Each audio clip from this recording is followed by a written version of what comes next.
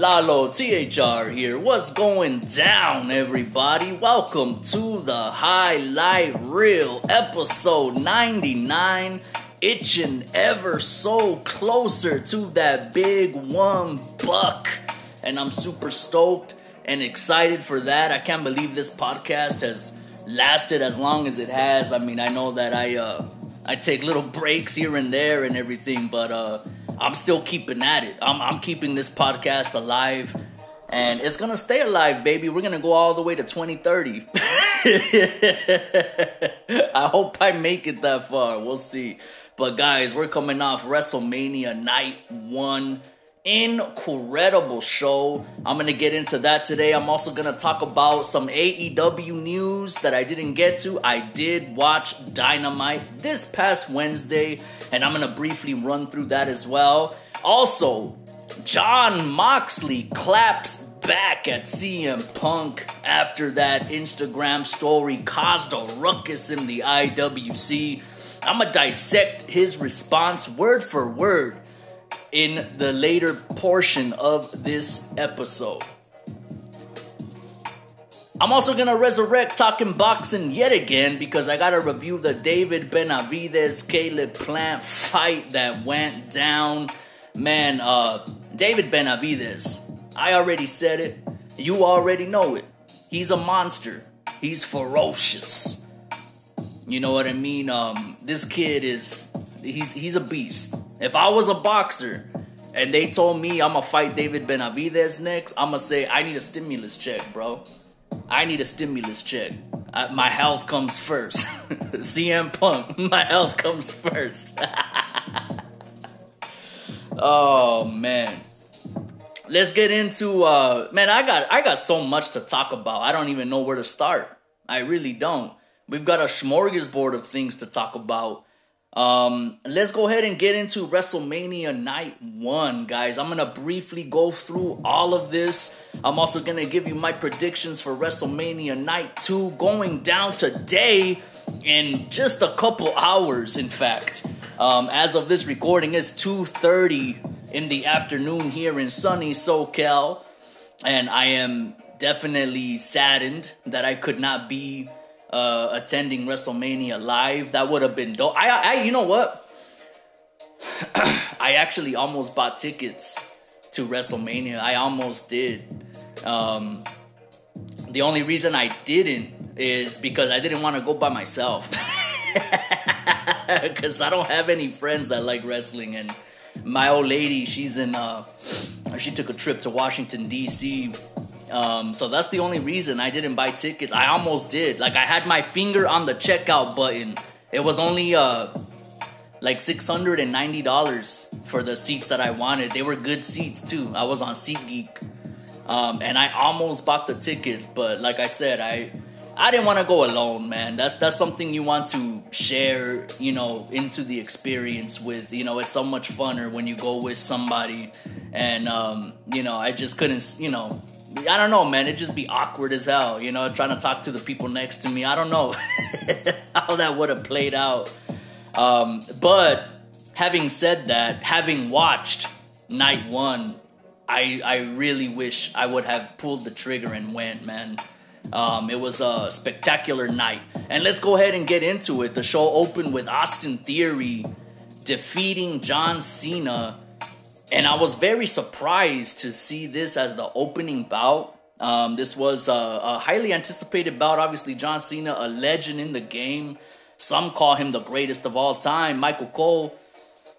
I gotta say, John Cena's entrance in this match, man, bringing out the Make-A-Wish kids, this was touching. I did not think that WrestleMania would have me tearing up, not once, but twice during Rey Mysterio's entrance, which we'll get to later on. But this was another entrance that had me kind of tearing up a little bit. Very stand-up dude is John Cena. And you know, speaking of tearing up, it was also, quite frankly, kind of sad for me to see John Cena looking the way he looks now. Like, his age is really beginning to show. I didn't notice it before, but this match was real evident that John Cena he's getting old, man. He's not a spring chicken no more. And it's just crazy because, I watched this dude all the way back in 2002. I mean, I seen him before he was John Cena, when he was called the Prototype in OVW. And then I seen him debut in 2002, slapping Kurt Angle, the slap heard around the world. Ruthless aggression. You know what I'm saying? And now, fast forward, all the way to now. And John Cena, he's balding. He's got a bald spot in his head, his skin super pale. He didn't even have a tan or nothing. He still moves good though. He still looks good in as far as the performance of his movement and his in-ring performance. It's still good. It's still smooth. But just aesthetically, seeing John Cena like that is a trip, man. It makes me feel like I'm ready to retire, bro. But big ups to Austin Theory, but it is a questionable victory. He did not win clean. He won via shenanigans with the referee bump, the old proverbial referee bump trope, as the ref was knocked out and John Cena would make Theory tap out to the STF, formerly known as the STFU. And of course, John Cena, gets up, he looks at the referee like, hey, what's up, man? I just made this guy tap out. And Theory would capitalize by hitting the, whatever the hell his move is called, A downtown, A town down, whatever. But Theory is, he's the next box office attraction that they're trying to build. And he's a good-looking kid, and he's a very good athlete as well. But do I see Theory as to being the successor to a John Cena, to a Roman Reigns? I don't, to be quite honest. I really don't. And I don't know, maybe this kid just has to grow on me. But when I seen John Cena and Roman Reigns for the first time, I knew right away that those guys were, gonna be the big box office attractions for years to come and hold the company, be the face of the company. But I don't necessarily see that in Austin Theory as of right now. Again, maybe he needs to grow on me. Maybe he needs, I think a manager would be good for Austin Theory. I mean, not that he needs a mouthpiece, but like if a hot chick could come out with him to the ring, I think that would add to his presentation. Like if a real hot chick could come out with him, you know what I mean? And touch his body and really try to put him over the top, kind of like a Sammy Guevara, Ty Mello type of situation, where, I don't know if this kid, Austin Theory, is dating anybody. I'm sure he is, but I would bring a woman out with him, a valet, like old school style, you know what I'm saying? That could be a good heater for him, and also, just make you dislike him more. Because, he's a good-looking guy. He's got the hot chick with him. I think that would add to his presentation. I'm probably not articulating this well at all, but that's my opinion. Something's missing with this kid, is all I'm saying. And I don't know what that is. I'm just making the suggestion that maybe a chick, a valet, could come out with him to get him some more heat. I don't know. But something is just missing with Austin Theory at the moment. But he did defeat John Cena with shenanigans. Let's move on. The Street Profits, they have a coming out party going over the Alpha Academy, Braun Strowman, Ricochet, and the Viking Raiders. And guys, I feel like Montez Ford, he's ready. Montez Ford is ready. This guy should not be tagging with Angelo Dawkins anymore. He needs to kick that dude to the side. I'm sorry, I got love for Angelo Dawkins, but Montez Ford, they're trying to put over Austin Theory as the next potential big face of the company type, big box office attraction type. But I think that's what they should be doing with Montez Ford right now. They got it mixed up. They got the wrong guy in that position. I feel like Montez Ford should be the guy that they're trying to elevate into becoming the next, John Cena, Roman Reigns type.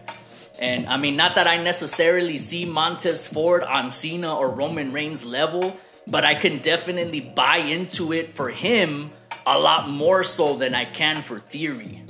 That's the best way I can put it.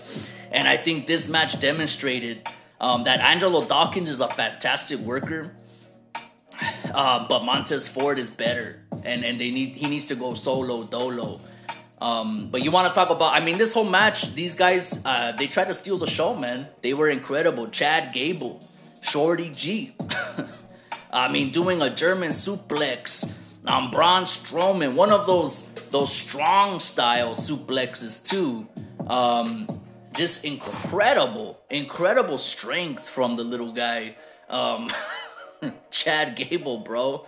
He's he's often been compared to a modern day Kurt Angle, and I could see it. He's a tremendous athlete. Whether they want to package him with goofy gimmicks like Shorty G or the shoosh stuff, whatever they want to do. But he is showing that he's an athlete to be reckoned with, and I'm proud of his performance, man. He was really good. The Viking Raiders, man, they were there. But like I said, really the story of this match was Montez Ford, man. Montez Ford, he's a star.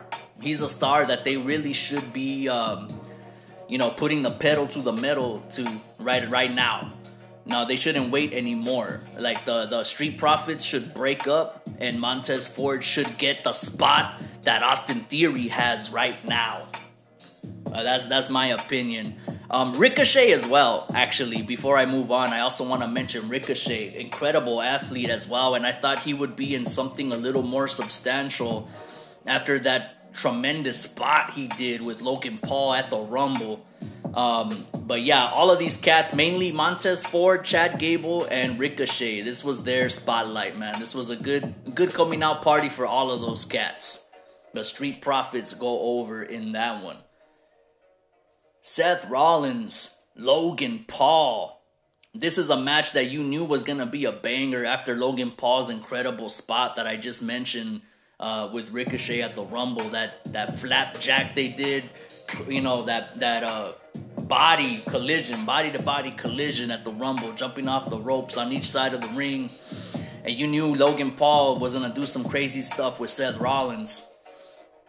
Probably the craziest thing, though, that Logan Paul would end up doing was his entrance. He did a Shawn Michaels style entrance, coming down from a zip line, it would appear, some kind of harness, bringing him down, and that was crazy to me because, after Owen Hart, I never thought WWE would strap somebody into a harness like that again.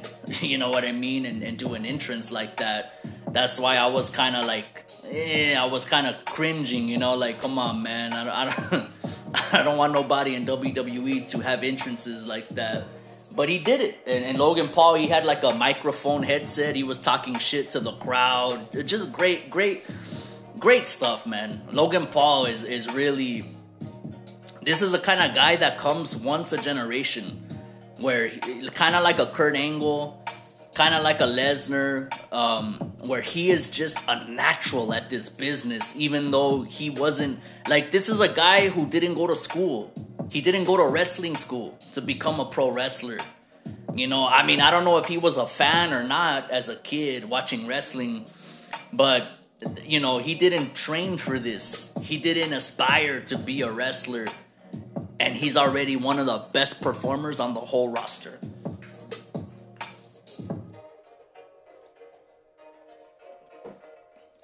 Logan Paul made his entrance, and he had a Prime Energy mascot, which is one of his outside endeavors, a business startup of an energy drink, Prime Energy. I might have seen that in some stores too. I might have actually seen it, but I never tried it because I'm I usually just get Red Bull or a Monster or something like that. But I trip out on those energy drinks, those Bang energy drinks, and others like it, where they say that it don't have no sugar, but they're like the sweetest like they're more sweeter than Monster and Red Bull. And it says no sugar on it. But anyway, I digress. Logan Paul, Seth Rollins, they tore it up, man. What do you want me to say? Everybody knew this match was gonna be tremendous. Seth Rollins would be victorious in this match. There was a big spot that led to the finish where Seth Rollins was prone onto an announce table, and KSI, who revealed himself to be inside of that drink mascot, KSI, obviously a big influencer, another popular YouTuber. I believe he fought with Logan Paul in the ring, in the boxing ring, or either Logan or Jake, his brother.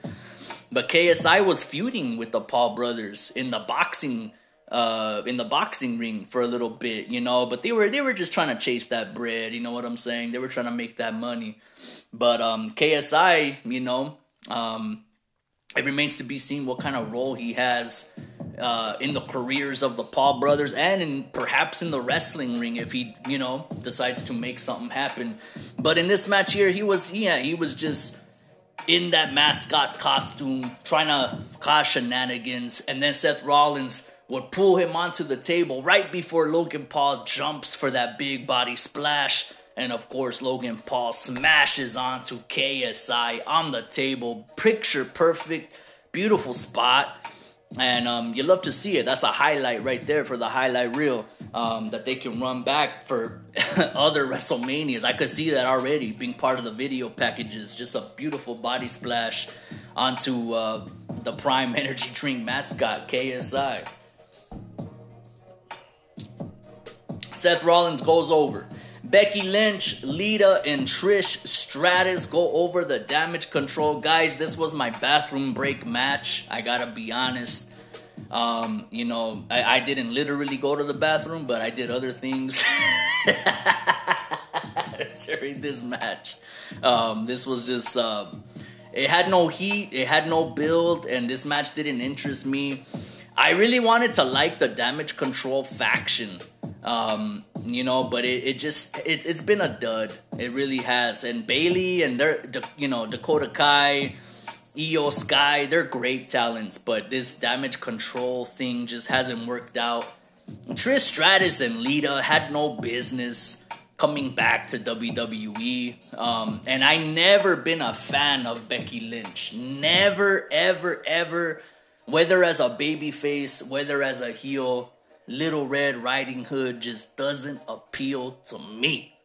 So this was a skipped match. But you want to talk about matches that do appeal to me. Rey Mysterio. Dominic Mysterio. Father versus son on the grandest stage. This is already history. No matter who won, no matter what transpired, this is already history right here. You know what I mean? They could have closed the show with this match because this is already history. I'm pretty sure. I mean, anybody in the comment section, feel free to correct me if there's ever been a father versus son match at WrestleMania. or even on Raw or SmackDown for that matter, on any kind of wrestling show. I've never seen this before. This is tremendous, man. And before I even get into the match, which I'm only going to run down briefly, I'm trying to get through this real quick, guys. Want to make this a shorter episode. Conan's induction of Rey Mysterio, his speech when inducting Rey Mysterio into the Hall of Fame, bro. Chills, bro. Chills. You know, Conan is such an underrated mind for this business. That's why I was hyping it up. You know, in previous episodes, I have a clip on YouTube of me just talking about Rey Mysterio's induction. It's a short clip, like 2-3 minutes long, but, you know, I put over Conan heavy in that episode, in that clip. I even said it, like, I'm more excited to see Conan induct Rey Mysterio into the Hall of Fame than I am for the actual show. And the reason I said that is because I was trying to emphasize to you guys how special Conan is. A lot of people don't realize it. A lot of people, because nobody has ever given Conan his just dues. This dude's a freaking legend in the business, a booker, a promoter, a wrestler. And he don't get no credit because the majority of his notoriety, of his respect, comes from Mexico and the Lucha Libre promotions, AAA, The Crash, etc. And you know, he's such an underrated mind. Like, he's just such an intelligent guy. If you listen to his podcast, the ideas he comes up with, his booking of things, his booking philosophy, everything. This dude is just such an underrated mind. And the fact that WWE never bothered to sign him, it's a huge loss for them, because he really could have developed. You know, for the longest time, WWE has been searching for the next Eddie Guerrero, right? The next big Hispanic star that's gonna carry them, you know, like Eddie did and like Rey Mysterio did. And they have yet to find that person. They tried with Sin Cara, that failed. Then they gave Sin Cara's gimmick to Hunico, and that didn't work. They tried something with Legado del Fantasma. He's still like a new booty in the game in WWE anyway. This dude has a plethora of experience, but they've tried a lot of different things, man. And I guarantee you, if Conan was a part of WWE creative, he would have been honing the next era of Latino wrestling excellence, Mexican excellence in professional wrestling in WWE. He would have been honing it, dog. There'd be like 3 different big Latino superstars that are drawing right now in WWE. If WWE had signed Conan back in 2001, you know, after WCW folded, I don't know what the story is of why they never brought Conan in, or if they signed him and quickly let him go. I don't know. But the bottom line is that Conan is an underrated mind for the business, extremely intelligent dude. And you got a taste of that with his speech inducting Rey Mysterio into the Hall. And I just got the chills, man, because I remember them, the Filthy Animals, the LWO, you know, K-Dog, WCW, you know, and Rey Mysterio being unmasked. You know, there's a lot of kids today who are like, oh, I wonder what Rey Mysterio looks like without the mask on. Like, bro, he went maskless in WCW for a little while. And just a tremendous story with K-Dog, with Conan and Ray coming full circle. And it was nice to, of course, see Rey Mysterio get the respect that he rightfully deserves. But it was also dope to see Conan get acknowledged on a big stage like that. Something I thought I would never see. So big ups. And Dominic Mysterio, guys. This kid is he's coming into his own. He's generating heat like nobody else right now. Sans Roman Reigns. I mean, you know, him throwing water into his, you know, doing some MJF shit. You know what I'm saying? When MJF threw water into that kid's face, or tequila, apparently, vodka, something like that, or whatever that lady had in her cup. But, you know, Dominic recreating that, throwing that cup of water into Aaliyah's face and his mom smacking them around. That should have been a DQ, incidentally. I'm just saying, technically, you know, that should have been a victory for Dominic, because that should have been a disqualification. But nonetheless, it was a good story, man. Plot holes or not, if you want to consider that a plot hole, it was a good story. Obviously, Ray came out on top. You know, Dominic tried more shenanigans, getting a chain out of a little satchel or whatever that Damian Priest left ringside, and Bad Bunny, who was sitting in the Spanish commentary table, would be the guy to foil the shenanigans as he ran up and grabbed the chain and said, "Nuh-uh, you're not gonna do this tonight." Rey Mysterio would get Dominic down to that second rope and hit the 619, and the Eddie Guerrero style frog splash for the pinfall victory. Ray Ray defeats his son at the grandest stage of them all. You love to see it. And this story clearly is, it's kind of over now, but there's going to be an epilogue, let's just say, as, Backlash is going to be in Puerto Rico, which is exciting. I can't believe it. That's a different venue. That's a different, atmosphere. It's going to be interesting to see with Bad Bunny hosting. But yeah, in Puerto Rico, I'm pretty sure they're going to have Ray Ray team with with the LWO and maybe make Bad Bunny an honorary member of the LWO. Incidentally, Becky G, Latina singer, she performed America the Beautiful ahead of WrestleMania Night 1. And I gotta say, she did one of the best performances of America the Beautiful that I've ever heard. And they sing that song every year. I think the only one that might be better than hers is John Legend. When John Legend did it at that one WrestleMania. I don't remember what WrestleMania that was. But besides John Legend, I have to say Becky G did probably the second best rendition of America the Beautiful that I've ever heard. And before that,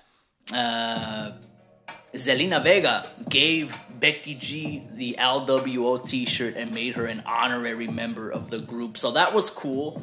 Just throwing that out there. I actually don't remember if Becky G was wearing the LWO shirt while performing the song. I have to go back and see that. I don't remember if she was wearing it or not. So nonetheless, beautiful storytelling, guys. That's what this whole WrestleMania was about. Storytelling in all of these matches. Rey Mysterio beating his son with the belt, whipping him with the belt in the ring. That was spectacular.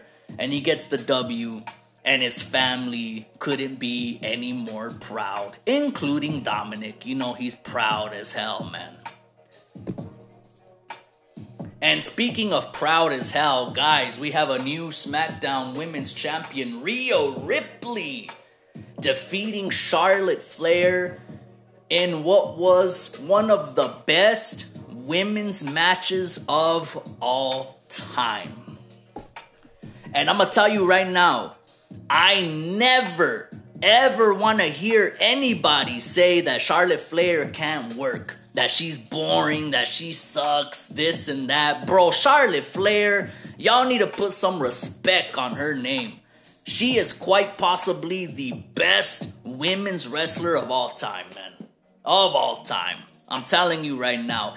If you can name me a better women's wrestling match than Rhea Ripley and Charlotte Flair, please let me know in the comment section down below. For the listeners that are listening on YouTube, if you're listening via Spotify, go to my YouTube channel and tell me any women's match that's better than what Charlotte and Rhea Ripley did last night. I challenge you. I challenge you to tell me, link me to a better women's match than Charlotte Flair versus Rhea Ripley. That was tremendous. No. Tremendous ain't even the word. That was phenomenal. Phenomenal.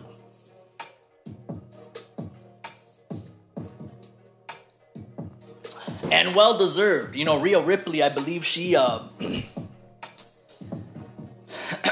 she has a distinction now for being like an ultimate Grand Slam champion for women's wrestling. In WWE, she was I think NXT UK Women's Champ, NXT Women's Champ, Raw Women's Champ, and now the SmackDown Women's Champ.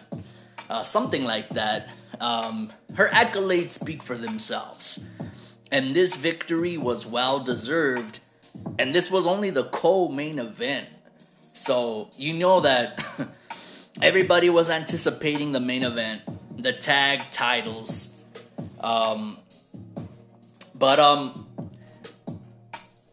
Those tag titles, that match got me kind of teared up with the whole Sami Zayn thing. And speaking of teared up, I just remembered right now, I forgot to mention this in the Rey Mysterio Dominic Mysterio match. I completely forgot. Rey Mysterio's entrance, dog, with the dog, with the dog father, Snoop Dogg, coming out to Ain't Nothing But a G Thing, and then transitioning into Eddie Guerrero's Viva la Raza classic theme song. And then transitioning into Ray Ray's Booyaka 619 theme song. Oh my God. I couldn't believe how many times this WrestleMania had me like tearing up a little bit. It was too much, man. I couldn't believe it. The last time WrestleMania had me tearing up was probably Bianca Belair and Sasha Banks. You know, when they main evented that night one of WrestleMania, I want to say 37 or 38. It couldn't have been. Was it last year where they did that? I don't know, but that one WrestleMania where Sasha Banks and Bianca Belair were main event, and Bianca was just crying, bro, because they knew they were making history. They knew what they were doing. You know what I mean? That was a historic moment. You know, two black women main eventing the grandest stage of all. I mean, it don't get no bigger than that.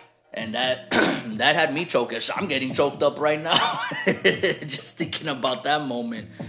But then this WrestleMania with John Cena bringing the Make-A-Wish kids in his entrance, and then Rey Mysterio paying tribute to Eddie Guerrero. You even seen him in the Titantron, bro. Eddie Guerrero's theme song hit, and then you saw Eddie in the Titantron, his old school video package. Man, I wish I was there, bro. I should have just bought the ticket and went. I shouldn't have been a pussy, man. I should have just bought the ticket and went to see WrestleMania live by myself. Who cares, man? I should have went. I really should have, because I'm never going to get to see Eddie Guerrero live, and that would have been the closest thing where I could have at least heard his theme song and seen the Low Rider and seen the video package in the Titantron. Eddie Guerrero, Latino Heat. God, man, what a missed opportunity. Yet again, it happened yet again. I could have went all those years ago at the Staples Center in 2005. I didn't go. They come back fucking 20-something years later or whatever, or almost 20 years later, and I still don't go. It is what it is, man. But before we got to the main event of night one, guys, Pat McAfee would make a little return, a shocking return, kind of, not really, because he came back at the Rumble to do commentary. But he made a little return for WrestleMania Night 1 to actually have an impromptu match with The Miz, who, you know, would kind of, reject it and say, hey, this match isn't official. I can't make matches. I'm the host, but I can't make matches. Snoop Dogg, the Godfather, made it official. And of course, Pat McAfee goes over, putting the whooping to The Miz in a like an intermission type of match. You know what I mean? This was like an intermission so people could go to concessions, go to the bathroom before the main event. At least that's how I would have treated this match. I mean, I love Pat McAfee. He's a breath of fresh air in as far as commentary goes, but this is not a match that I would have held in my piss or or not went to get concessions. You know what I mean? Get me another hot dog and a beer or something if I was there live. I wish I would have been there, man. I could have. That's what kills me. But nonetheless, the main event, ladies and gentlemen, Kevin Owens, Sami Zayn, they are now the brand new, undisputed tag team champs, defeating the Usos, who will undoubtedly go down as one of the greatest tag teams of all time. The Usos will. Sami Zayn and Kevin Owens, you know, there's some noobs, you know, on social media saying, oh, these guys are just a thrown together team. They don't deserve this. Like, bro, Kevin Owens and Sami Zayn have been grinding on the indies together for decades, long before this Mania, before they even made it to WWE. So this was a very special night for Sami Zayn and Kevin Owens. And you've seen their fan bams ringside crying, man. And they were crying. The look of emotion on Kevin Owens' face when Sami Zayn got that pin over Jey Uso, bro. chills. That is cinema, dog. That is cinema. Oh, man. This is a WrestleMania that we will not be forgetting for quite some time. That night one, night two is going to go down in like 2 hours from now, an hour and a half. You know what I mean? It's already 3 p.m. as I'm recording this. I got to hurry this shit up. But yeah, night two, will it live up to night one? I don't know. Let's get to the predictions, guys. Night two's card is going to look like this. We got the women's tag team fatal 4-way showcase bout featuring Liv Morgan and Raquel Rodriguez taking on Natalya and Shotzi, Ronda Rousey and Shayna Baszler. Shayna Baszler. Ronda Rousey and Shayna Baszler, and as well as Chelsea Green, who I'm very high on. I really think Chelsea Green is a phenomenal talent. I don't know about this gimmick they're trying to give her, though, this like Karen type of gimmick, but she's a very good talent, and Chelsea Green will be teaming up with Sonya Deville. Predictions for this bout, I'm going to try to run through this quickly, guys. My prediction is that Liv Morgan and Raquel Rodriguez are going to take it. It's going to be between them and Ronda Rousey and Shayna Baszler. But if I had to pick, it's going to be Morgan and Raquel Rodriguez. Just because I think that Raquel in particular, I feel like WWE has a lot of hope for her. They've invested a lot of time and money into her as it is. And they have a hope for her to become like a big Latina women's wrestler, kind of book her like a Wonder Woman type of deal. And so I think she's going to get the rub. She's probably going to get the pin in this match as well. Probably pinning Shayna Baszler or something like that. Or maybe pinning Chelsea Green, actually, because Chelsea Green is green. Brock Lesnar versus Omos. I wanted to pick Omos just because I feel like there's going to be some shenanigans with the Hurt Business. I feel like the Hurt Business is going to realign, and perhaps it'll be like a new version of the Hurt Business with Omos in it, which is fucking lame, but whatever. As long as they get back together and we see Bobby Lashley and, Shelton Benjamin and Cedric doing some big things again, I could dig it. With Omos or not. But with that said, I just can't see Brock Lesnar losing on the grand stage of WrestleMania, and I don't think Brock Lesnar himself, if Triple H told him, yeah, you're gonna do the job, bro, for Omos, Brock Lesnar will be like, fuck you, I ain't laying down for Omos, bro. This fucking guy, I don't care how big he is. They all want to see me F5 this guy. That's all they want to see. That's all Vince McMahon wants to see when he booked this match. So, I'm going to go with Brock Lesnar, and it will be spectacular to see Lesnar F5 Omos. You want to talk about spectacular? The triple threat for the WWE Intercontinental Championship. It has never felt this important, guys, in a long time. Sheamus, Drew McIntyre, and the champ Gunther.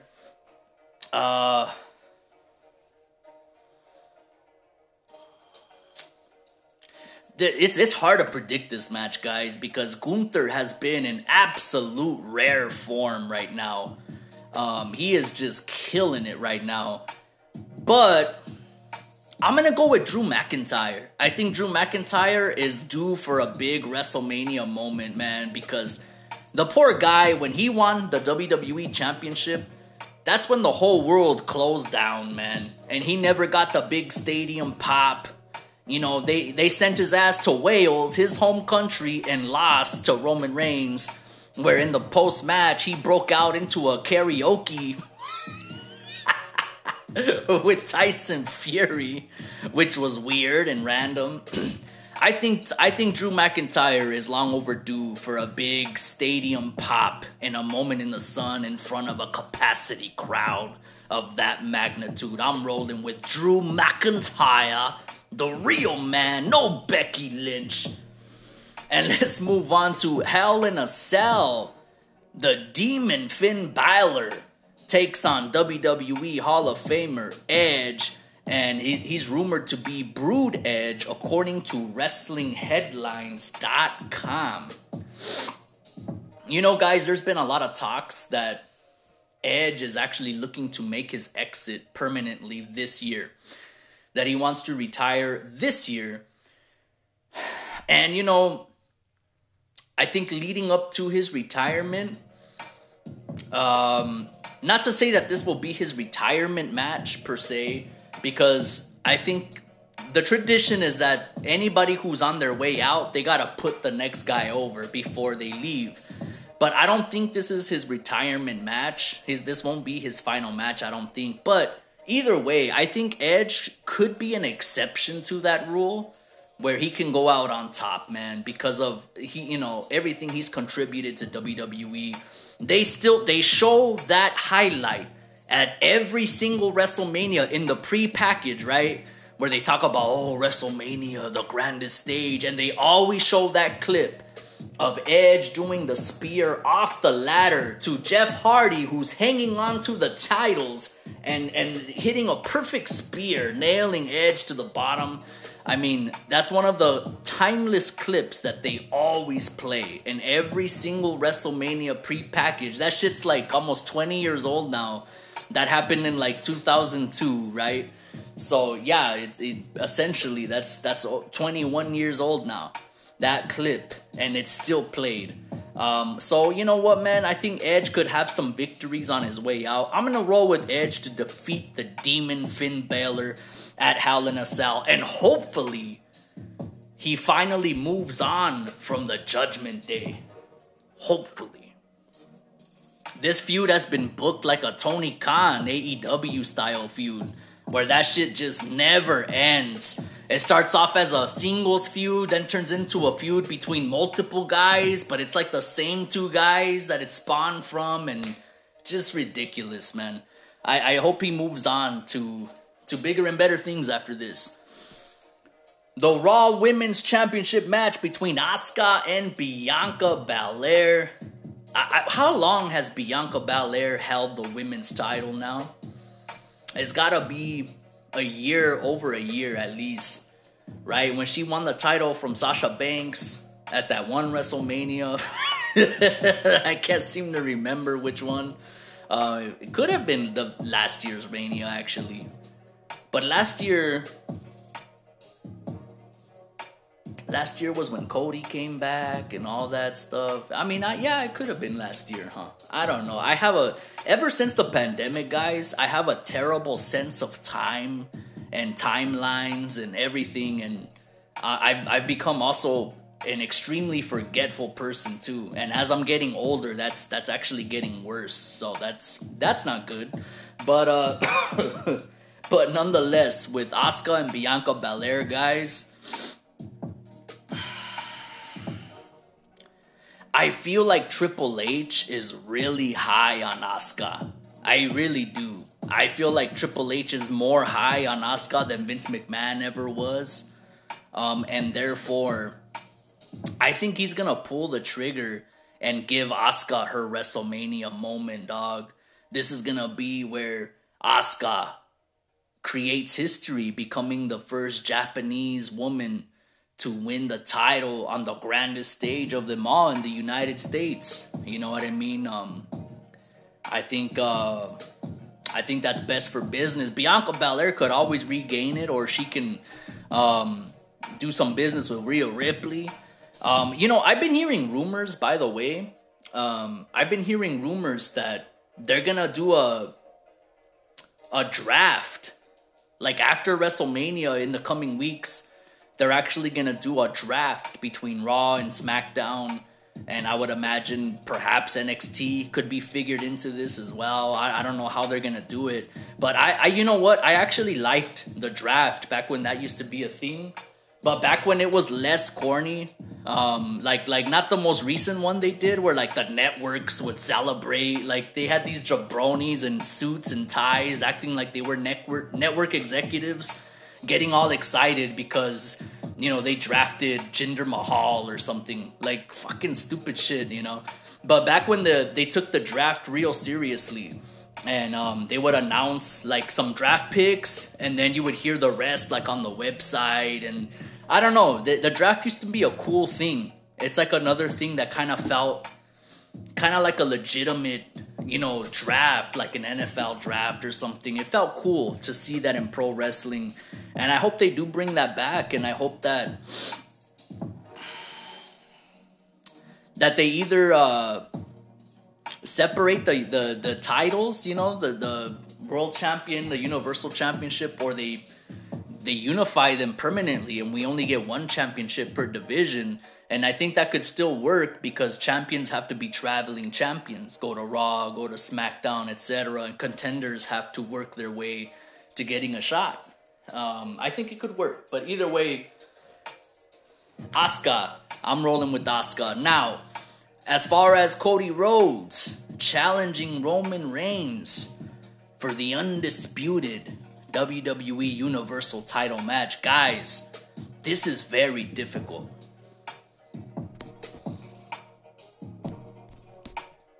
And this is difficult for me because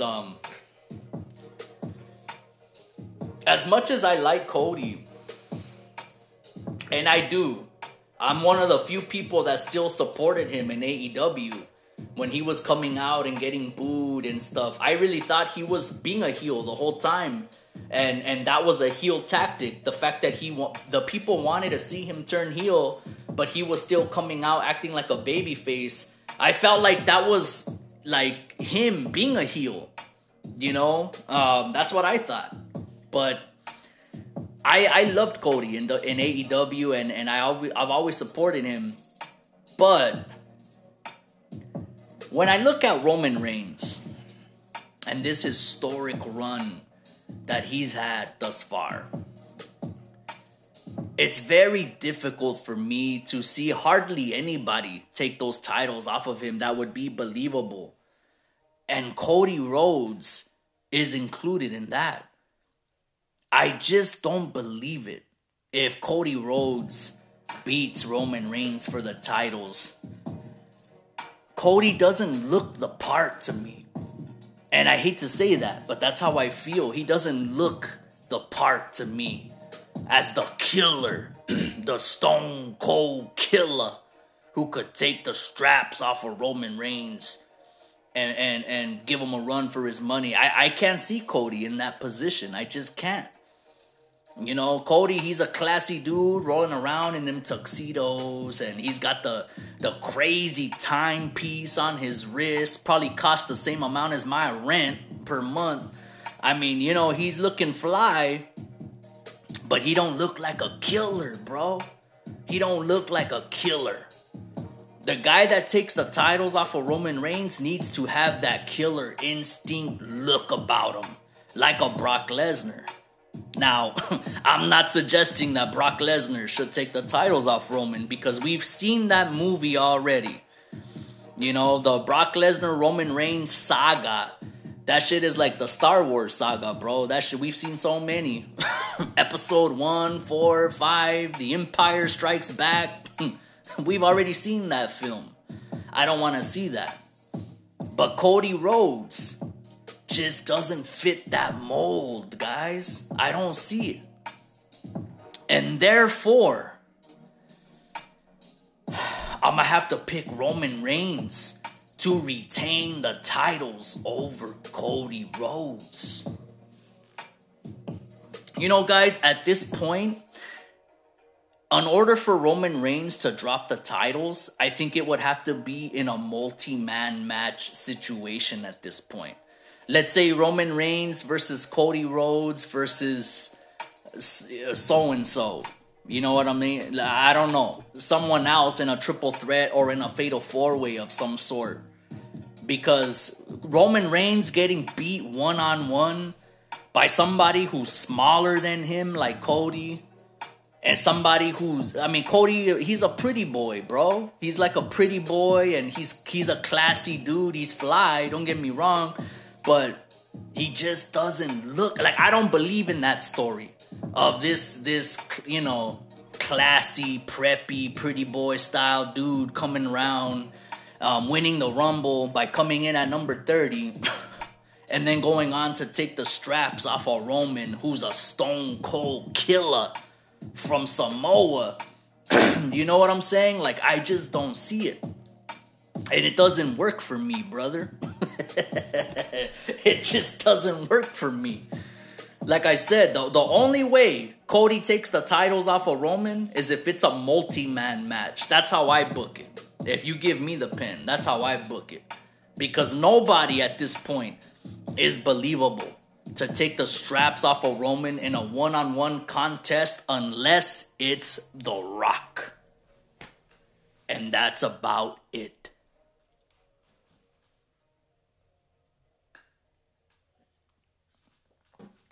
So that's my pick, guys, for WrestleMania Night 2. Roman Reigns, in my opinion, will and should retain the undisputed Universal Championship. Heavyweight WWE Champion of the Galaxy, of the Allied, of the Space Alliance, whatever the hell. Roman Reigns, in my opinion, is the right call to retain the titles. Now let's get into some AEW news real quick, guys. I'm gonna try to get to this stuff real quickly. AEW Dynamite this past Wednesday, guys. Let's run through this card briefly. Kenny Omega defeated Jeff Cobb for the IWGP US Heavyweight title, guys. Jeff Cobb, his finisher, the Tour of the Islands, it's essentially a power slam, a spinning power slam, but in reverse. And nobody does it better. That move is spectacular looking, even though it's so simple. But it's like a move that I can't see nobody else but Jeff Cobb do. It's kind of like the F5, actually. Like Brock Lesnar's F5, you know. There have been other wrestlers who have done it. Obviously, Wardlow in AEW, he does it. I think they call it the F20 or some shit, or the F10. I think Matt Morgan, the Blueprint, back in the day in OG TNA Impact, he used to do it. But the F5 only ever fit Brock Lesnar, in my opinion. And that Tour of the Islands finishing maneuver that Jeff Cobb does, that's his version of the F5. I cannot see any other performer do it like him. This was a solid match, but can Kenny Omega have a bad match? Let's be real. Kenny Omega, this dude could have a match with a 9-year-old girl and it'll be a classic. And I think he actually has. The AEW International Championship between Orange Cassidy and The Butcher. This was a stay busy bout for Orange Cassidy. Nothing more, nothing less. Orange Cassidy retains. And I want to correct myself because in previous episodes I called the International Championship the Intercontinental Championship. It's the same damn concept. Come on, man. But yeah, Orange Cassidy retains the International Championship. Dalton Castle and the boys get smashed. They get squashed by the Blackpool Combat Club. This was nothing more than to continue the story of the Blackpool Combat Club's, you know, rise to the top, man. These guys are killers. And, you know, I do want to say this. I was kind of confused at how abruptly the Blackpool Combat Club turned heel. I even compared them to the Outcast. But that was a terrible comparison, now that I think about it. Because you know what? The Blackpool Combat Club are doing the same shit that they were doing when they were baby faces. That they're just doing it now in against baby faces and not against heels. Which is why they pretty much turn heel by proxy, you know, by default. But this is actually a good play.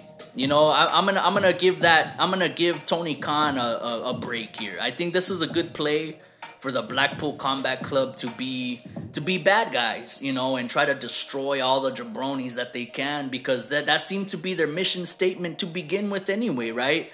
To bring wrestling back, violence back, and to destroy jabronis like Luchasaurus and you know what I mean, and dumb goofy gimmicks like that.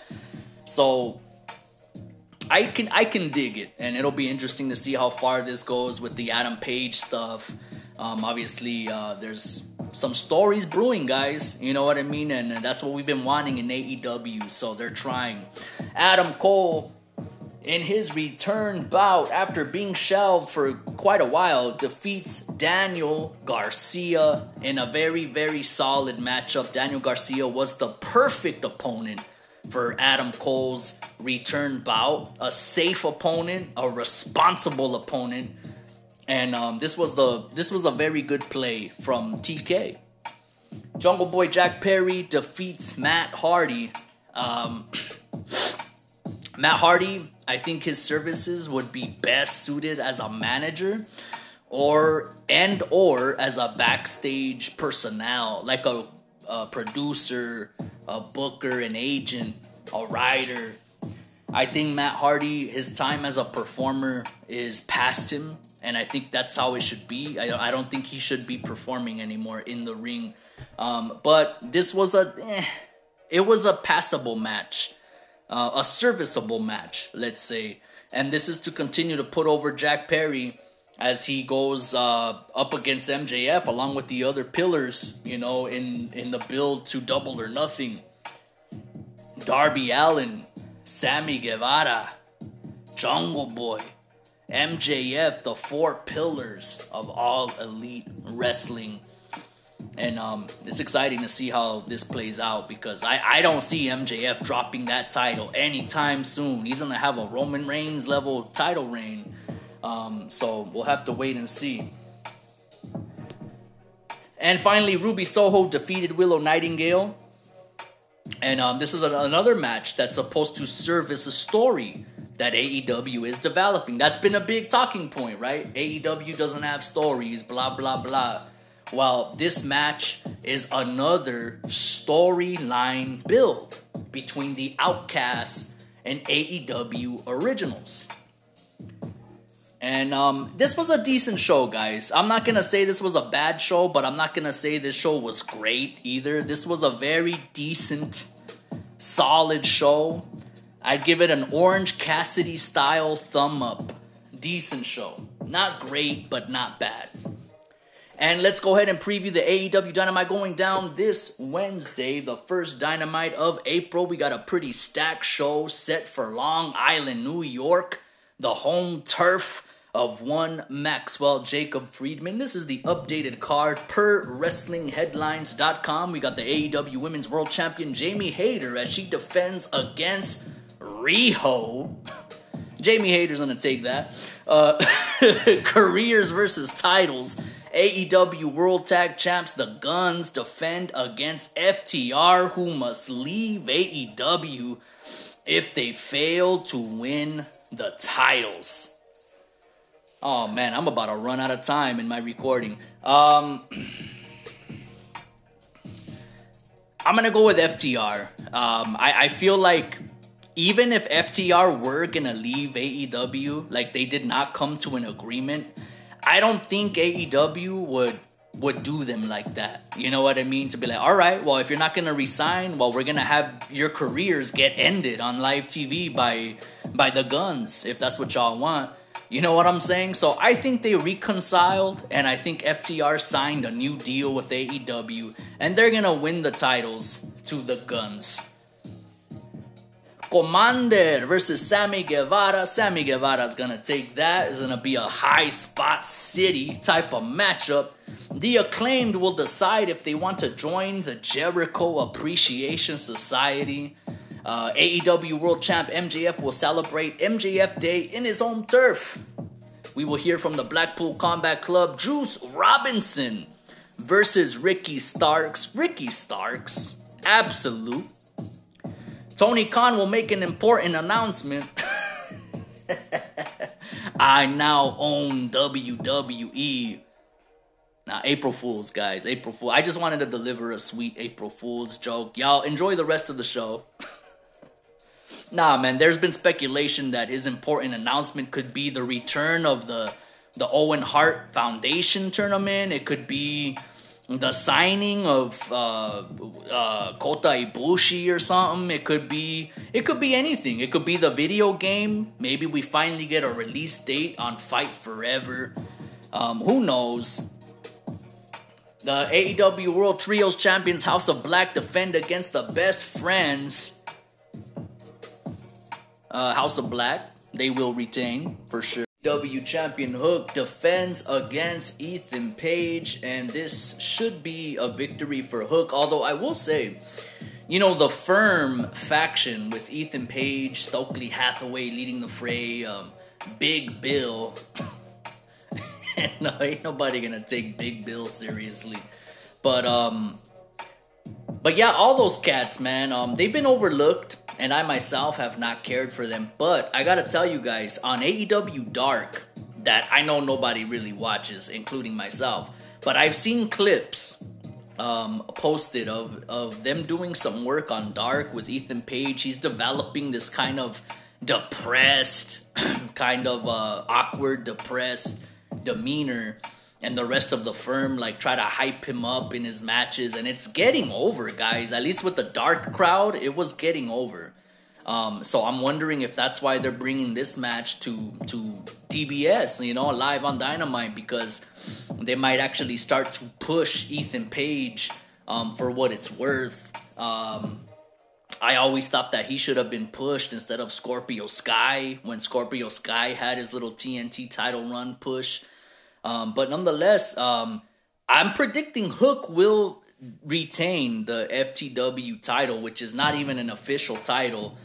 But it would not surprise me if Ethan Page ended up taking it by hook or crook, because I could see them trying to capitalize on the little bit of heat they've been generating on AEW Dark.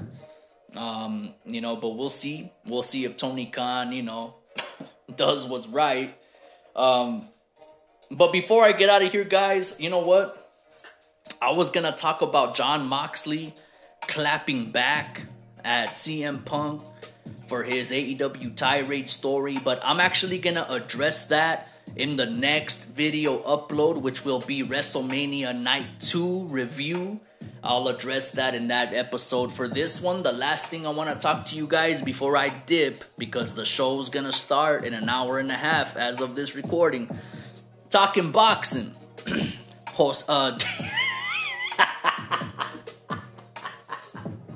I was about to call him Jose again. What the hell, bro? David Benavidez. Caleb Plant. My first takeaway from this fight, I never, ever want to see Kenny Bayless officiate a boxing match again. I never want to see it again. He's on Joe Cortez level of notorious, you know, infamous. Just terrible referee, man. He ruined this fight 110%. Now, the right man won. You know, David Benavidez, he couldn't get the knockout because he was essentially fighting two guys in that ring. You know, Caleb Plant was just grabbing and holding him all night. And the referee never once threatened to take a point away for the excessive clinching. You know, clinching is in fact illegal in boxing. You know, grabbing on and holding, if it's intentional. There's incidental clinching and intentional clinching. And Caleb Plant was blatantly hugging this man. I thought I was watching a wrestling match at one point in the fight. I'm like, this looks more like a wrestling match than a boxing match. You know, this dude is just grabbing on, trying to grapple. Like, bro, you should go do a tryout for AEW, bro. Or WWE. The referee never once threatened to take a point away for the consistent clinching and grabbing on the part of Caleb Plant. And I respect Caleb Plant. And listen, I get it, man. He's in there with somebody who... He's a dangerous man. This David Benavidez kid. He is a dangerous man. That man bad. That man is bad. He is dangerous. So I can't really fault Plant. But me as a viewer, though, it made the fight terrible, man. It was insufferable. And, you know, there's no doubt in my mind that if it wasn't for Kenny Bayless, David Benavidez would have knocked out Caleb Plant. And he almost did in one part of the fight. I don't remember what round it is, When David Benavidez was coming on strong, Caleb Plant was beginning to fold. And then Kenny Bayless inexplicably stopped the action so that he can have the doctors take a look at Caleb Plant. Oh man. There might have been a clash of heads or something along those lines, but you don't ever stop the action like that. This man was about to be out. He was about to be out. And Kenny Bayless stopped the action, put a timeout to have the doctors take a look at Caleb Plant. Absolutely disgusting. I've never seen something like that before. In all the years that I've been watching fights, I've been a boxing fan since I was a little kid.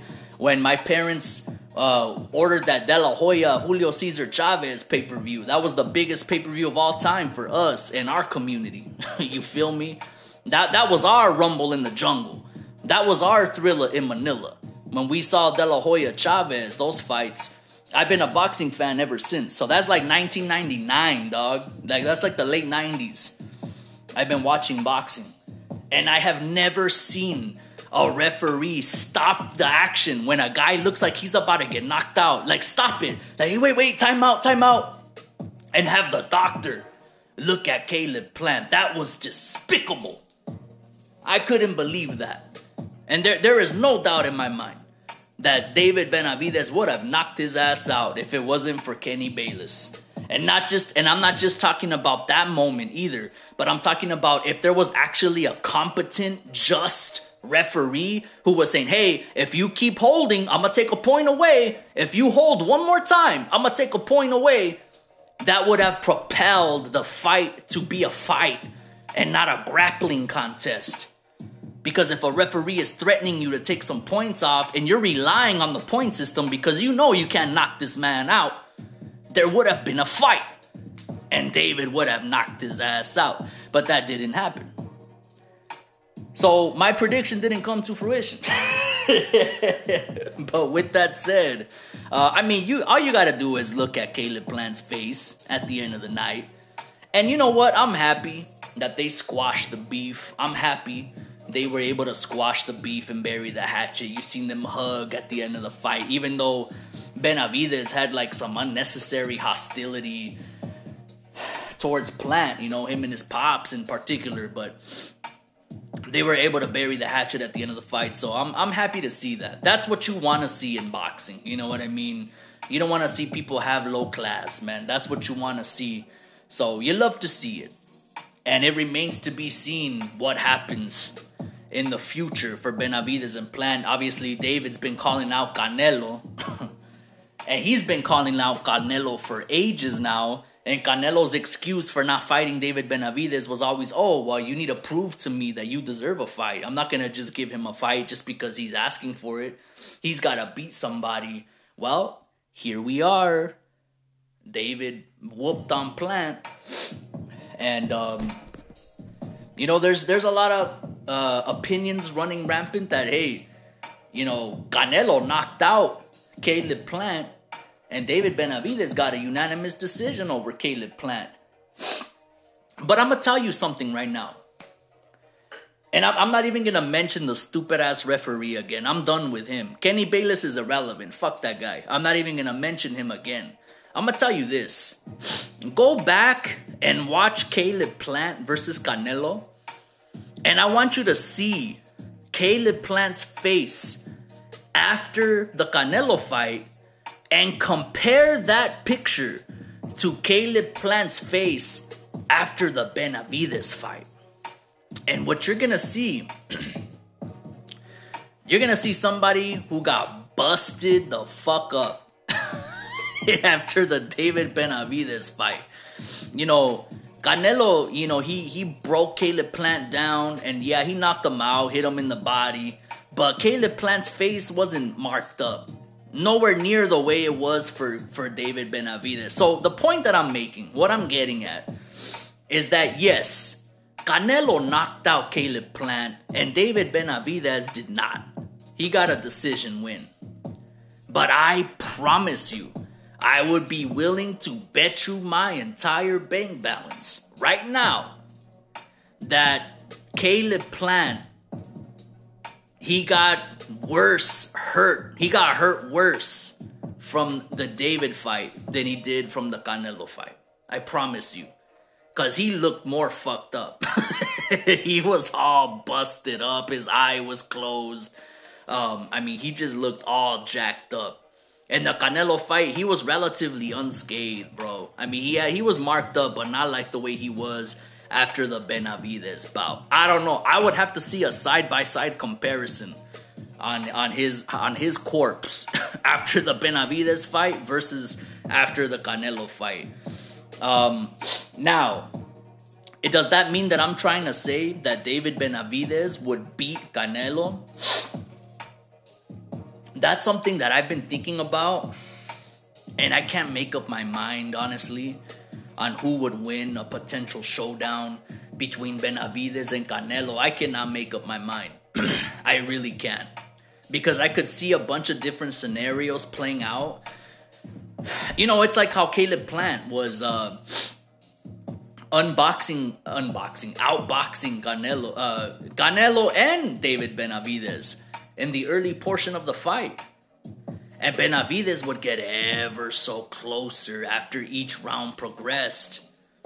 The question is, will Benavidez get ever so closer to Canelo as the rounds progress?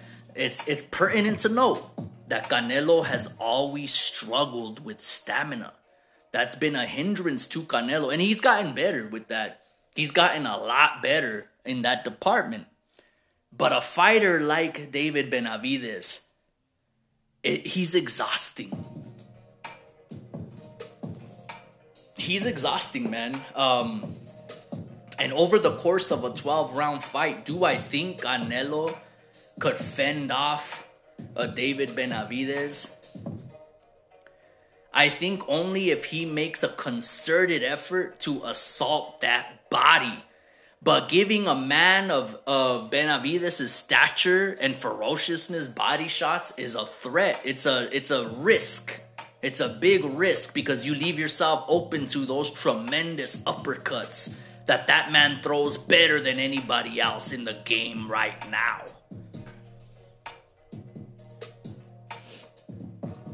So I'm not even going to give my opinion on who would win a Canelo versus Benavidez fight. Until that fight is actually made official, you're not going to hear an opinion from me because I got to go to work. I got to study these guys' styles and really to pick a winner, man. Because, you know, that Benavidez Plant fight, it kind of left more questions than answers. You know, because he didn't get the knockout. Now, granted, Kenny Bayless bitch ass, he really, fuck, man. He was insufferable, man. He really fucked up the fight. He really did. But, with that said, it is what it is. Benavidez, in spite of Kenny Bayless, still couldn't knock out Plant. And it leaves a lot more questions than answers as far as a potential Benavidez-Canelo showdown. Now, Canelo has a fight going down in May in Mexico, in Guadalajara, his home turf, his neck of the woods, against John Ryder. And it's a fight that does not interest me at all. This is merely a stay busy bout for Canelo. It's a tune-up. And perhaps this is Canelo's tune-up before David Benavidez. That fight would go down in September. Now, Canelo personally wants that rematch against Bivol, Dimitri Bivol. Bro, sit down, bro. You cannot beat Bivol. You cannot win. The guy is bigger than you, faster than you, stronger than you, and he's a better boxer than you, bro. He outclasses you in every department, including skill level. You can't win. It sounds like a Rocky movie right now. You can't win, dog. Canelo wants to fight Bivol, but I have a hunch that Bivol is going to turn it down because he already has. He's been saying, hey, I already beat Canelo. If he wants to fight me, he has to prove to me now. Now he's saying what Canelo's been saying about David Benavidez. Hey, I think B-Ball just wants to see Benavidez wreck Canelo, bro. That's what I think. He wants to see them dudes go to war like the rest of us. So definitely, guys, whenever, if ever, that fight goes down between Canelo and Benavidez, I will be here in full effect to talk about it. You already know. But WrestleMania Night 2 is about to pop off. The pre-show, at least, coming at 4 p.m. here in SoCal, Pacific. And I'm definitely going to tune in, and I'll give you guys the subsequent review of that and talk about Jon Moxley clapping back at CM Punk, something I didn't get to talk about. So stay tuned for that.